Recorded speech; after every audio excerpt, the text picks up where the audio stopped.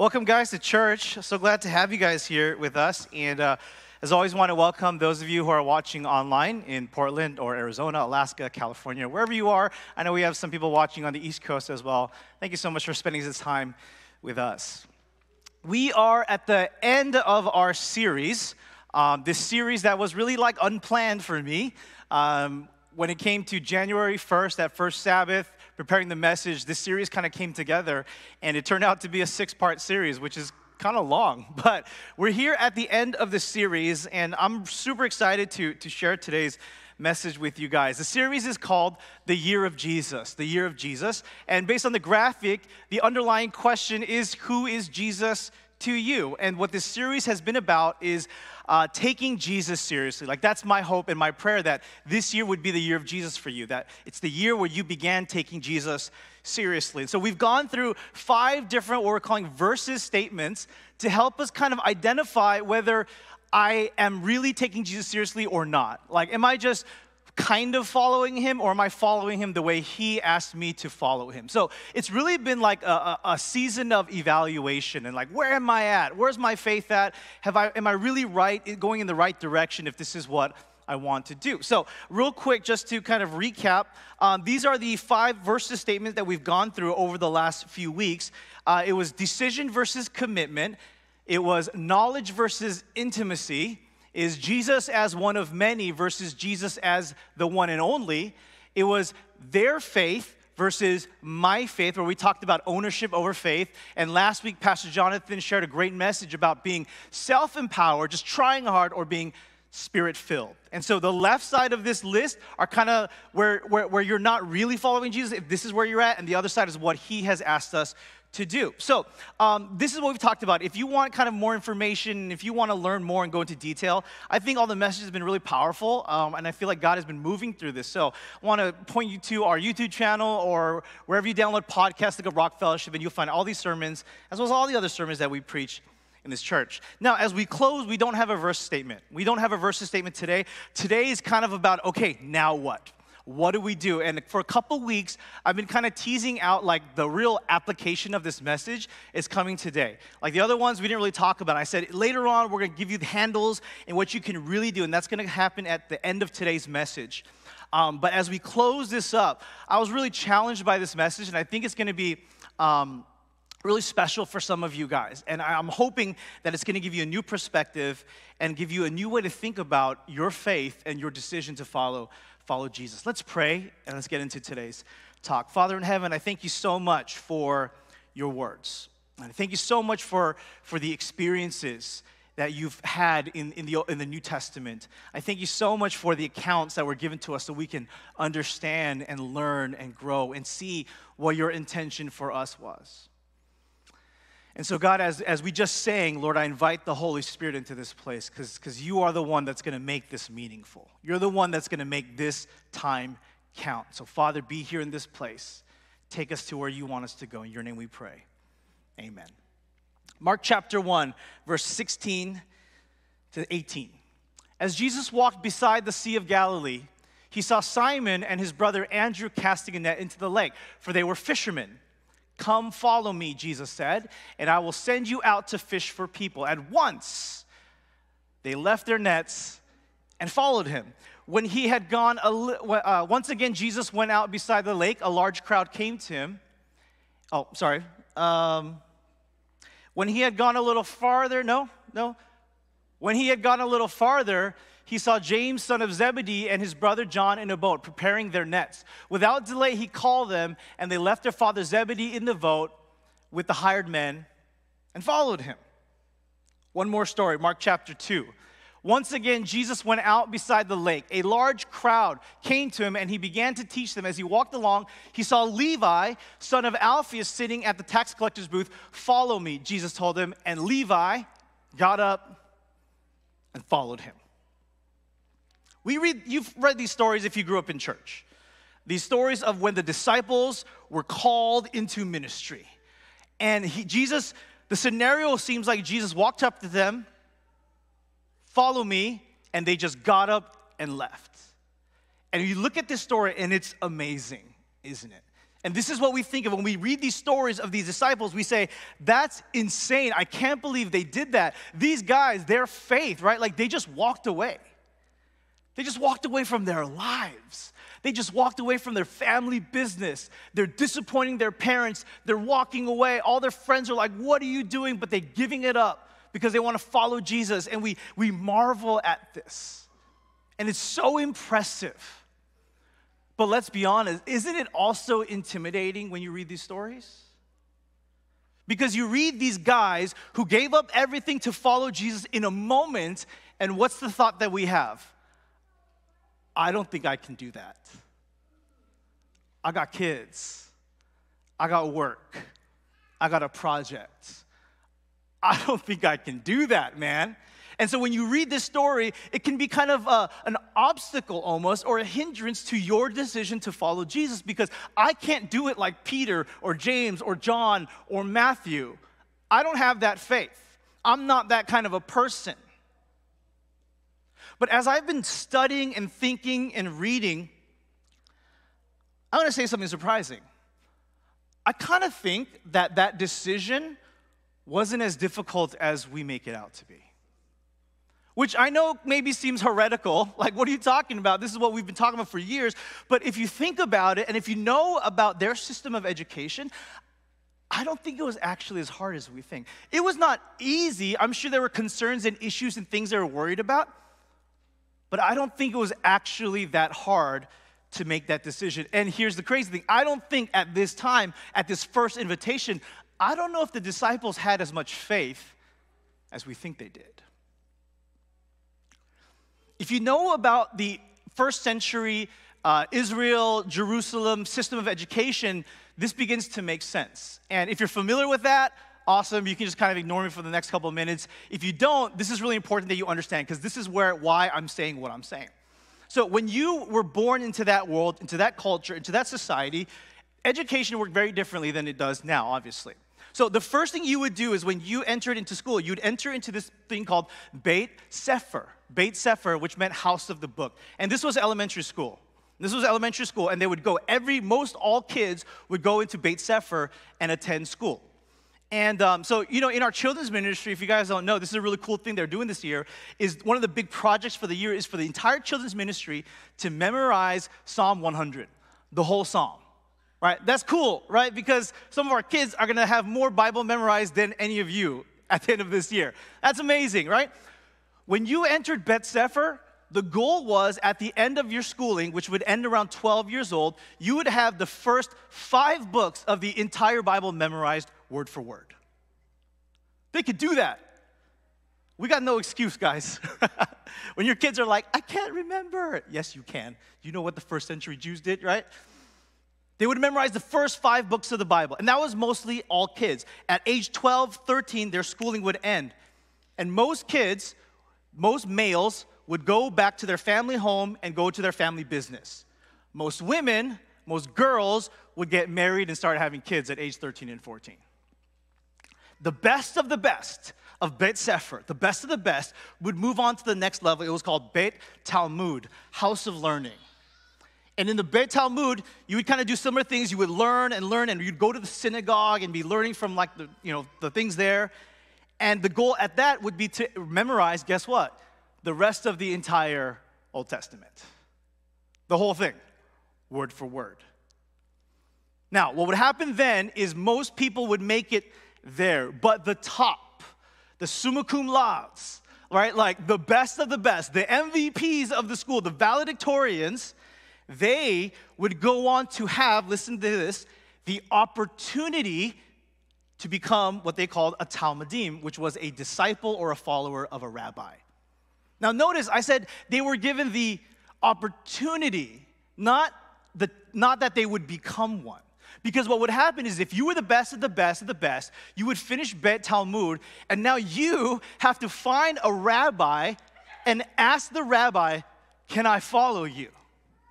And then the rabbi will say, I don't know, let's see. And he would start grilling you on your knowledge of the Torah. And he would ask you all these crazy questions, and he would grill you for weeks. And then at the end of that interview process, if you were good enough, he would extend the invitation, come, follow me. And then you would become the disciple of a rabbi with hopes to eventually become a rabbi yourself. And that was the dream. Okay, this is very important. That was the dream. That was the Jewish dream, right? Every kid, every parent wanted their kid to grow up to be a rabbi one day. It would be amazing if you could be a rabbi. That was the dream. That's what everyone wanted to do. That's what everyone wanted to be, because that was meant you made it. That was the best thing to be able to happen to you. And it was for the 1%. No, very, very few people could actually do this. So, that means anyone who was not a rabbi, anyone who was a fisherman, a farmer, a carpenter, a baker, someone who made food, anyone who was not that meant that they couldn't make it. Anyone who was a fisherman meant they were a fisherman because they were not smart enough or good enough to make it to the next level. And they couldn't make it past that, and they couldn't make it past that. So these disciples, these fishermen, they are fishermen because why? They weren't good enough. They weren't smart enough. They didn't get the right GPA. They didn't say the right things at the interview. They're all doing that because they've been rejected. And then this guy Jesus comes along, this rabbi, albeit he's a kind of different, controversial, edgy rabbi. Like, it's like kind of like making waves, and people are like, who's this guy? But he's a rabbi nonetheless. And he comes to this stranger person that he's never met before, and he says, come, follow me. He's giving them a shot, a second chance at the dream. Before they couldn't make it. But now this rabbi out of nowhere gives them an opportunity to try again to become a disciple. And then maybe become a rabbi themselves. So, I don't know if this was that hard of a decision for them. Because they've been giving not a once in a million opportunity. This is a once in never opportunity. A second chance. Even though before you were told over and over again that you're not smart enough, you're not good enough, you cannot do it, you're not worthy, a new rabbi comes and says, hey, come follow me. That's crazy. Like, this never, ever happened. I mean, think about those opportunities for you when you were given a second chance.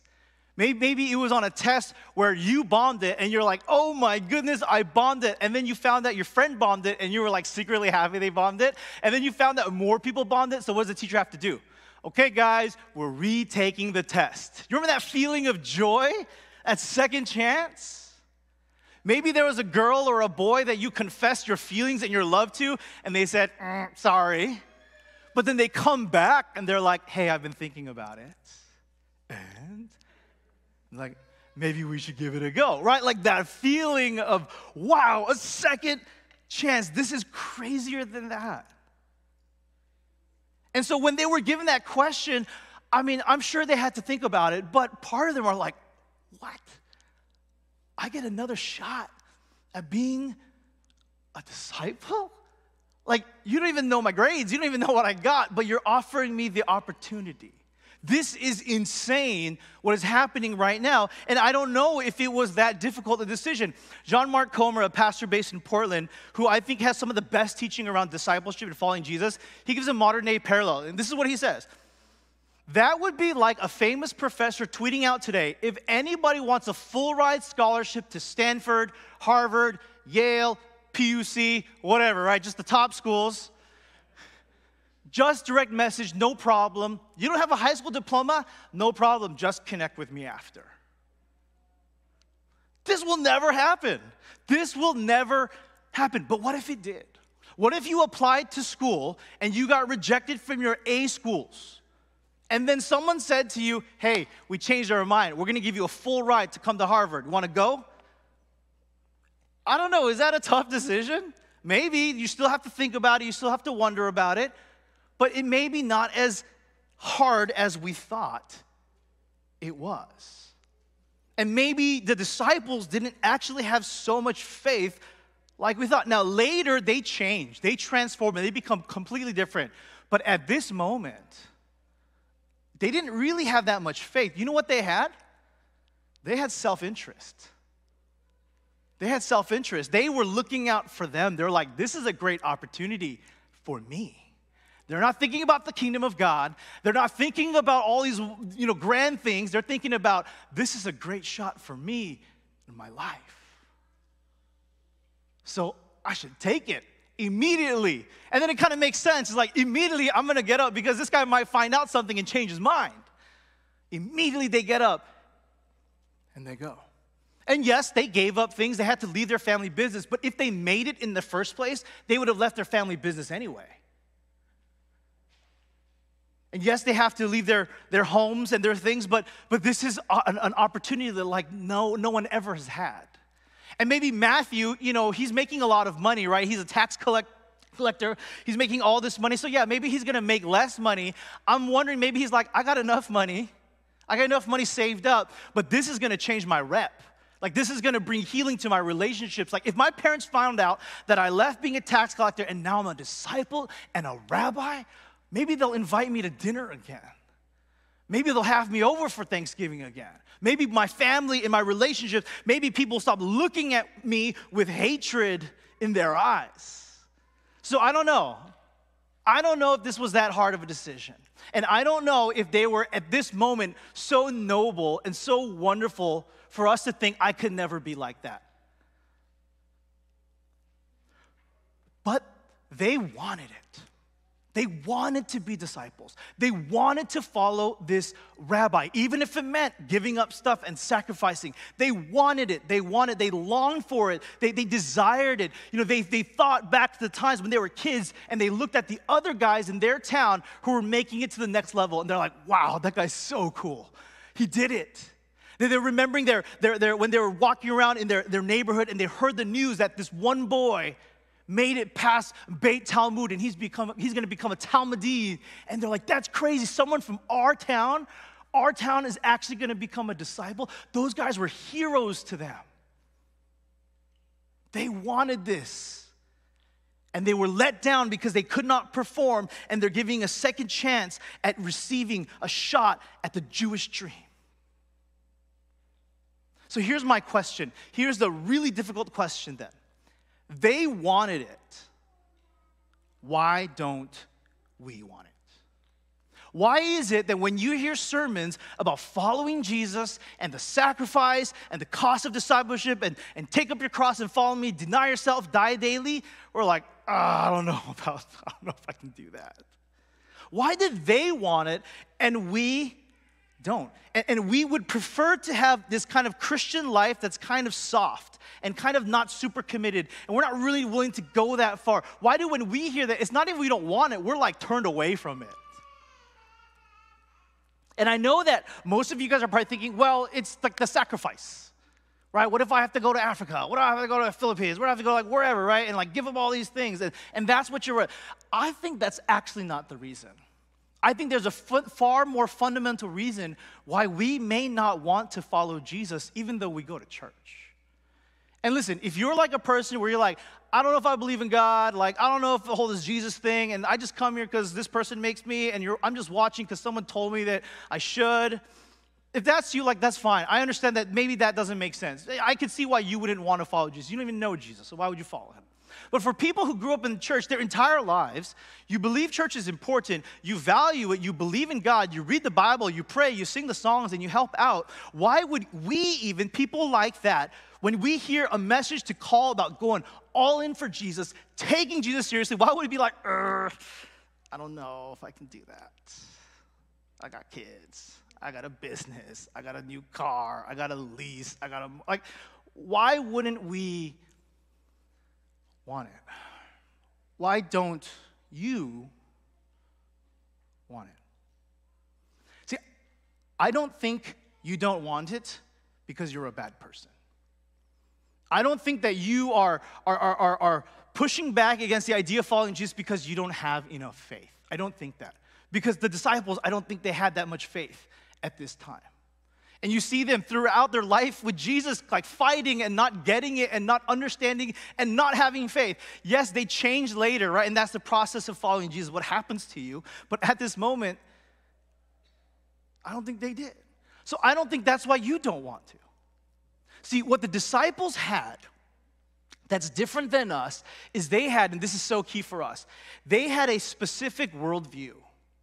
And when I say worldview, they looked at the world and they looked at life a specific way. And they all looked at it because that was their culture and that was their life. We live in a different place, a different time. And so we have a different worldview. But let me tell you what their worldview was like. For the average Jewish person in first century Israel, for Peter, James, John, their worldview was that spiritual life and everyday life were one thing. They didn't look at their lives as spiritual life here, everyday life, physical life, job life here. It was all unified as one single thing. Spiritual life and everyday life were intermingled, interconnected, twisted together. And it reminds me of, one of those donut twists? I don't know what they're called. Are they called donut twists or twisted donut? You know, the one that's twisted, right? How many of you guys love those donuts? All right. Do any of you tear it and take apart the twist and eat it? No, right? Really? That's crazy. I was like, there's no way anyone does that because that's insane. Anyway, I think of that, right? It's a donut that's twisted, right? They're one thing. Everyday life and spiritual life were twisted and interconnected and overlapped all on each other. And that's how they saw life. So for them, becoming spiritually successful was the same thing as becoming successful in an earthly way. Growing spiritually was the same thing as growing personally. Their worldview was that everything was one thing. Yes, they had Sabbath hours, and that was a special time, but their entire life was both spiritual and physical. And that's how they viewed their lives. And we don't necessarily view our lives in that way. In fact, when Jesus came and he was teaching, he said, I have come, John chapter 10, verse 10, the thief comes only to steal and kill and destroy. I have come that they may have life and have it to the full. Now, the word he uses here, there are three Greek words that translate to life. They are psuche, bios, and zoe. Psuche is the word that we get our word psychology from. So it has to do with life in terms of the emotions, the mind, the inner world. Bios is the word where we get, obviously, probably you guys know, biology. So it refers to physical life, right? Like animal life and heartbeats and lungs and pancreas and liver, all that stuff, right? Photosynthesis, all those kinds of things. And that last word, zoe, was a word that Jesus used. And according to Strong's dictionary, which is, if you guys don't know, Strong's is kind of like the dictionary for the Bible, zoe meant this: life, both physical and spiritual existence. It was both spiritual and physical. And when Jesus says, I have come to give you abundant life, he's talking about a life that is interconnected spiritually and physically. He doesn't come to say, I'm going to give you abundant life. I'm going to give you abundant spiritual life. I'm just going to bless you spiritually and you're going to feel good. No, he says, I'm going to give you abundant life. And life for him, physical, spiritual, were all one single thing.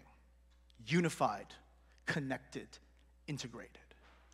In fact, when he came on the scene and he preached the good news, I don't know if you remember what his message was, the good news or the gospel. We talked about this in a former series, Mark chapter 1. After John was put in prison, Jesus went into Galilee proclaiming the good news of God. The time has come, he said, the kingdom of God has come near. Repent and believe the good news. The kingdom of God has come near, or as other translations, the kingdom of God is here. Meaning life in the kingdom and life on earth are now one and the same thing. They can be now one and the same. It's no longer life on earth and then I die and then life in the kingdom. He said, no. I brought the kingdom forward. And we're living on earth and in the kingdom at the same time. This was their worldview. This is how they saw life and their world. And that's why they longed then to be disciples. That's why they wanted to follow Jesus. So if we see our lives as separate, as spiritual life and everyday life, spiritual life and physical life, spiritual life and professional life, as separate things, you will not see the value of following Jesus. And if in this moment you're like, I don't know about following Jesus, I don't know if I want to, I don't see the value, of course not. Why would you? Because when you see these two things as separate things, following Jesus pits them against each other. Right? When you separate the things and you say, I'm going to follow Jesus, that means you're saying, I'm going to be more spiritual, and that's going to push against and ruin and be a hindrance to my everyday physical, professional life. Is that not true? Because we have created this separation that was never intended there to be. If we don't bring these two together, you won't want to follow Jesus. It's not because you're a bad person. It's not because you don't have enough faith. It's because you see things differently than the disciples did. You live in a different place and have a different worldview. Now, let me ask you guys a question to kind of like help us bring this home, like make this really personal. And I was reading, and this question came up in the book, and it was like, oh, it like got to me. And the question is this: do you respect Jesus?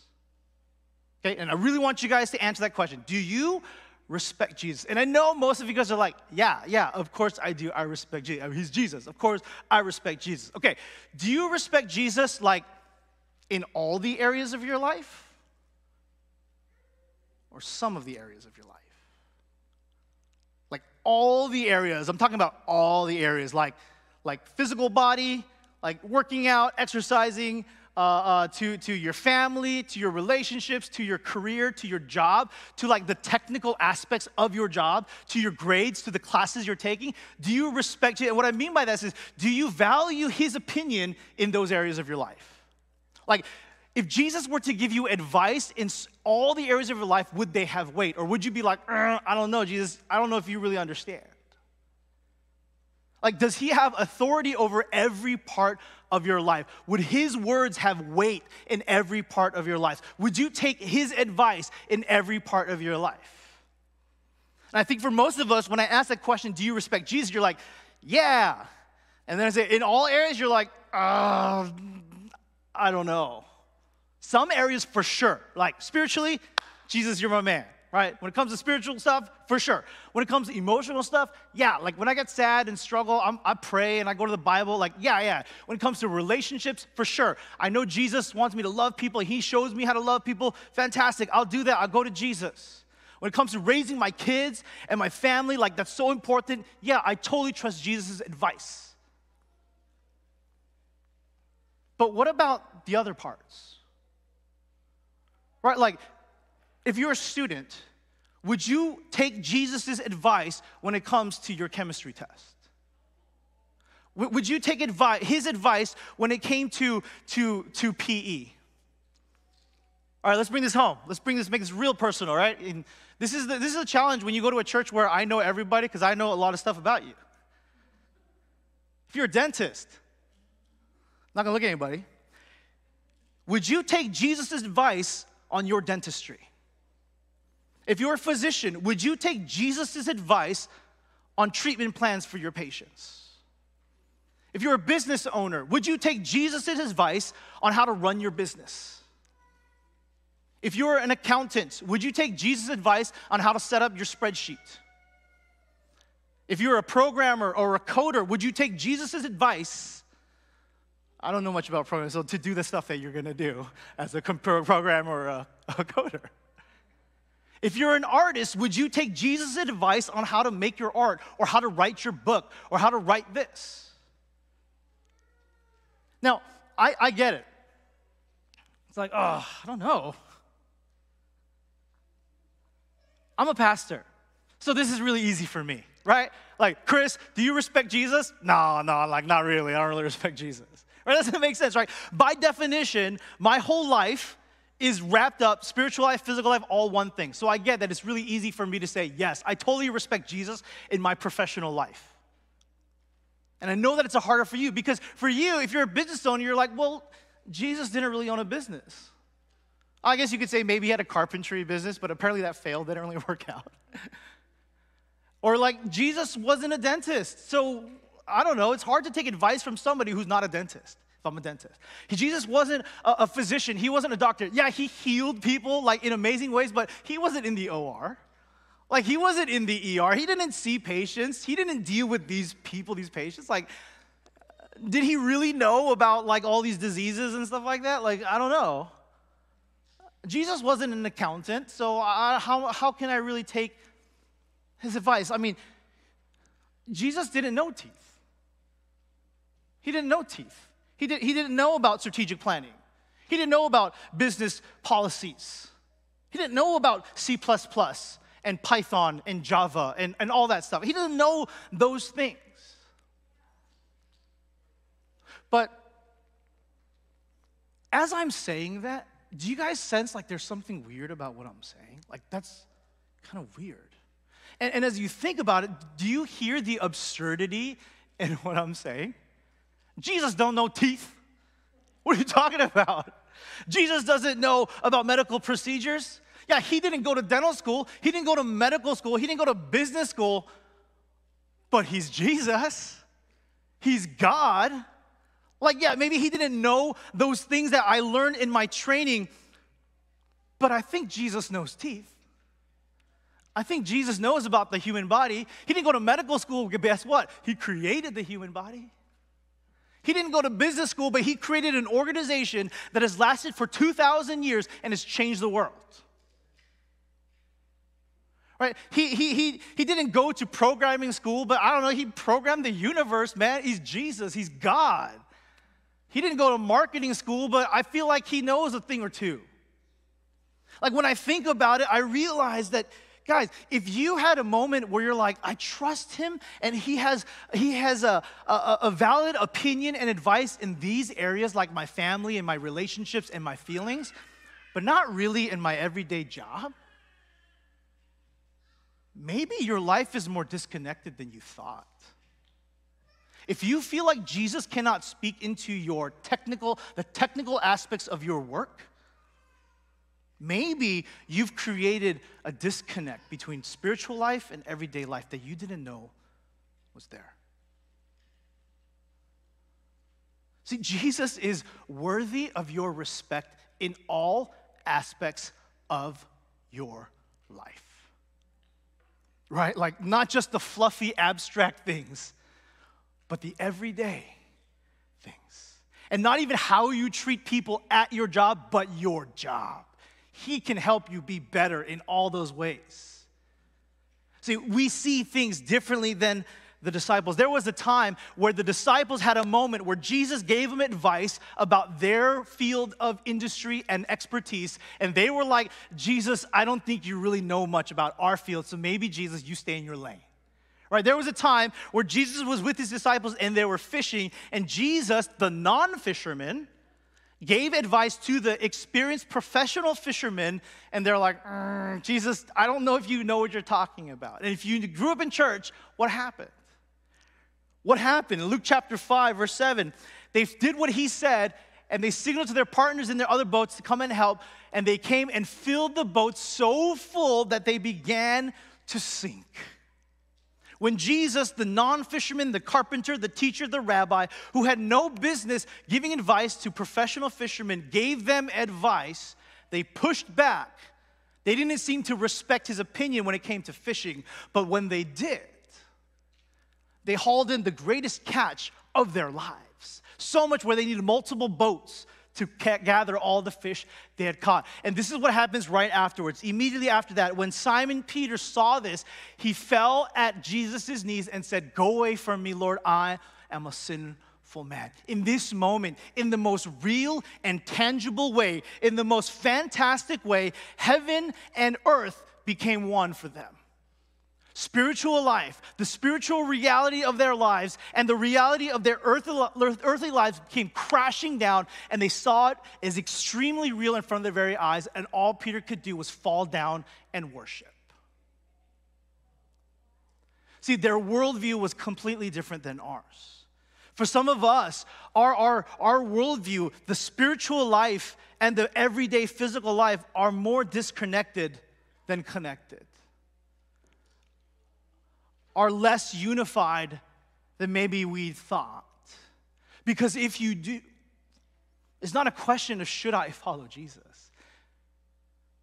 Because if you do, you see the value of following Jesus. Because when you do, you'll see the beauty of Jesus. But until you do, until you can bring these together, until you can decompartmentalize your life, until you can overlap the spiritual and the everyday life that you live at home and at work and at school and in that test and in final seasons and in projects, until you can do that, you will not ever be able to fully see the value of following Jesus. You will not be able to see fully the beauty of Jesus, and you will not fully be able to see the genius of Jesus at home, at work, at the office, in the living room. But when you do, when you bring these together, it's not even going to be that hard of a decision for you. In that moment when Jesus said, "Come, follow me," immediately you'll get up from your table. Immediately you'll get up from your seat and you'll say yes when that happens. So that invitation Jesus made to his disciples to come and follow me, he's making that to us. Right, in this series where we talk about the year of Jesus, we got to talk about the invitation. The invitation has been extended to you. And it's not about, and if you don't want it, if you're pushing back, it's not about making you want something you don't want. Because that's really hard, right? That's like borderline impossible to want something that you don't want.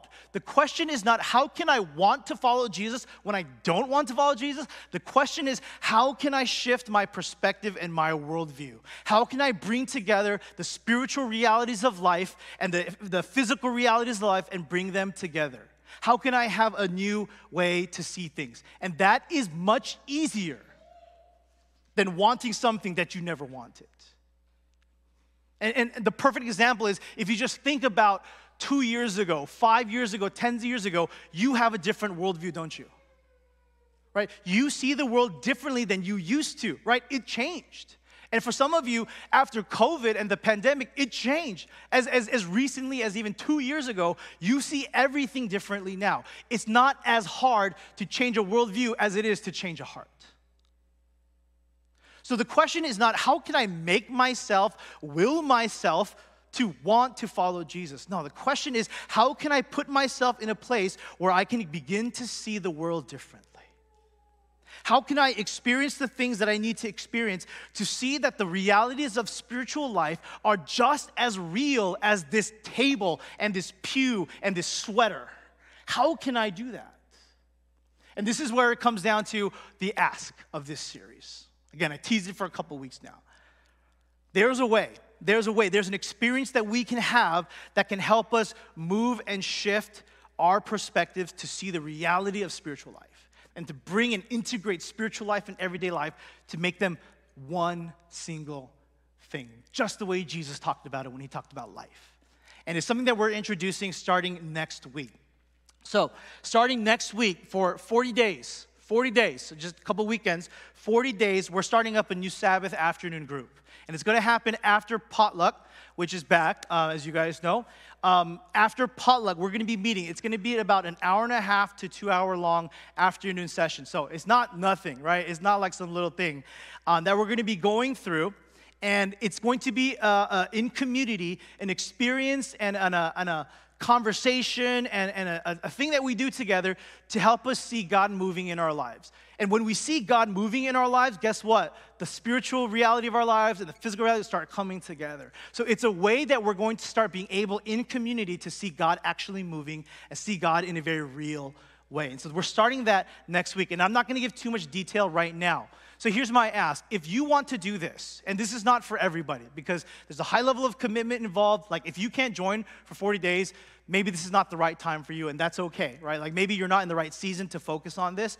But if that's something that you want to do, I just want you to come down, maybe the front right here in these, on my right to your left, the first few pews there, and I'll give you some of the details about what this looks like. And if you join at that area of the church after service, it doesn't mean that you're joining. It means that you just want to find out. And then you get to think about it, and then next week, if you want to join, you will join. And then you're locked in for the next 40 days, okay? So it's something that we're starting. It's called discipleship groups. Pastor Jonathan and I did it with a number of other pastors, and it was a huge blessing for us. It really helped us to grow. It's a lot about accountability, and you got to understand, it's not a Bible study, okay? Now, there's gonna be Bible study probably happening in it. There's gonna be parts where we're gonna study the Bible and talk about the Bible a lot, but it's not a Bible study. It's not a class. It's not a workshop. It's not like I'm gonna give you sheets and you're gonna fill in the blank. It's not like that. It's different. It's a conversation. It's accountability. It's learning from each other, hearing about how God is moving. And so I wanna extend this invitation to all of you guys. If you wanna be a part of this, and I believe what it's going to do is going to help us to integrate spiritual life and physical life to be one and the same thing. We're gonna start next week. If you want information about it, come to after service, sit here, and then they're gonna have potluck, and then as soon as we're done, it's not gonna be very long, you can go and have potluck. But that's the ask, that's the handles, that's the application for the year of Jesus, is to join this group if that's what you want to do. Now, I believe this group is gonna be a smashing success, and if it is, like I think it's going to be, we're gonna have other rounds of this, and so you can join later when we do this at a different time that might be better for you. But that's what we're gonna be doing starting next week. If you wanna learn, join us after service, just take a seat at the front pews over there.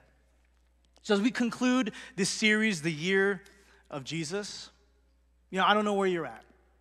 I don't know if it's like something is happening in you, but my hope and prayer is at the very least, that the needle has been moved in the direction of following Jesus. That maybe one or two steps, something is happening in you and inside of you that makes you feel like, okay, maybe I want to take Jesus seriously in my life this year. And so what I want to do as we close this series, I just want to pray for you and pray for everyone in that place and pray that really, truly 2022, this year, would be the year of Jesus. That later on in life, you can be like, yeah, that year, 2022, man, I took Jesus seriously, and man, it was amazing. It changed my life. Like, that's the stories that I want to hear down the line. So as we close this series, let me pray for you, and we're going to end. Let's pray. Father in heaven,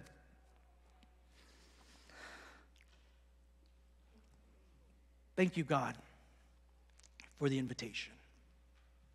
Because as magnificent and gracious the invitation was to the disciples, it's just as amazing for us, God. Like, we're nobodies 2,000 years removed from when you were alive here on this earth, constantly making mistakes, constantly saying the wrong things, thinking the wrong things, having secret desires that are not right, and yet you've still invited us to follow you. Knowing that we might misrepresent you, knowing that we may make you look bad, you put it out there for us.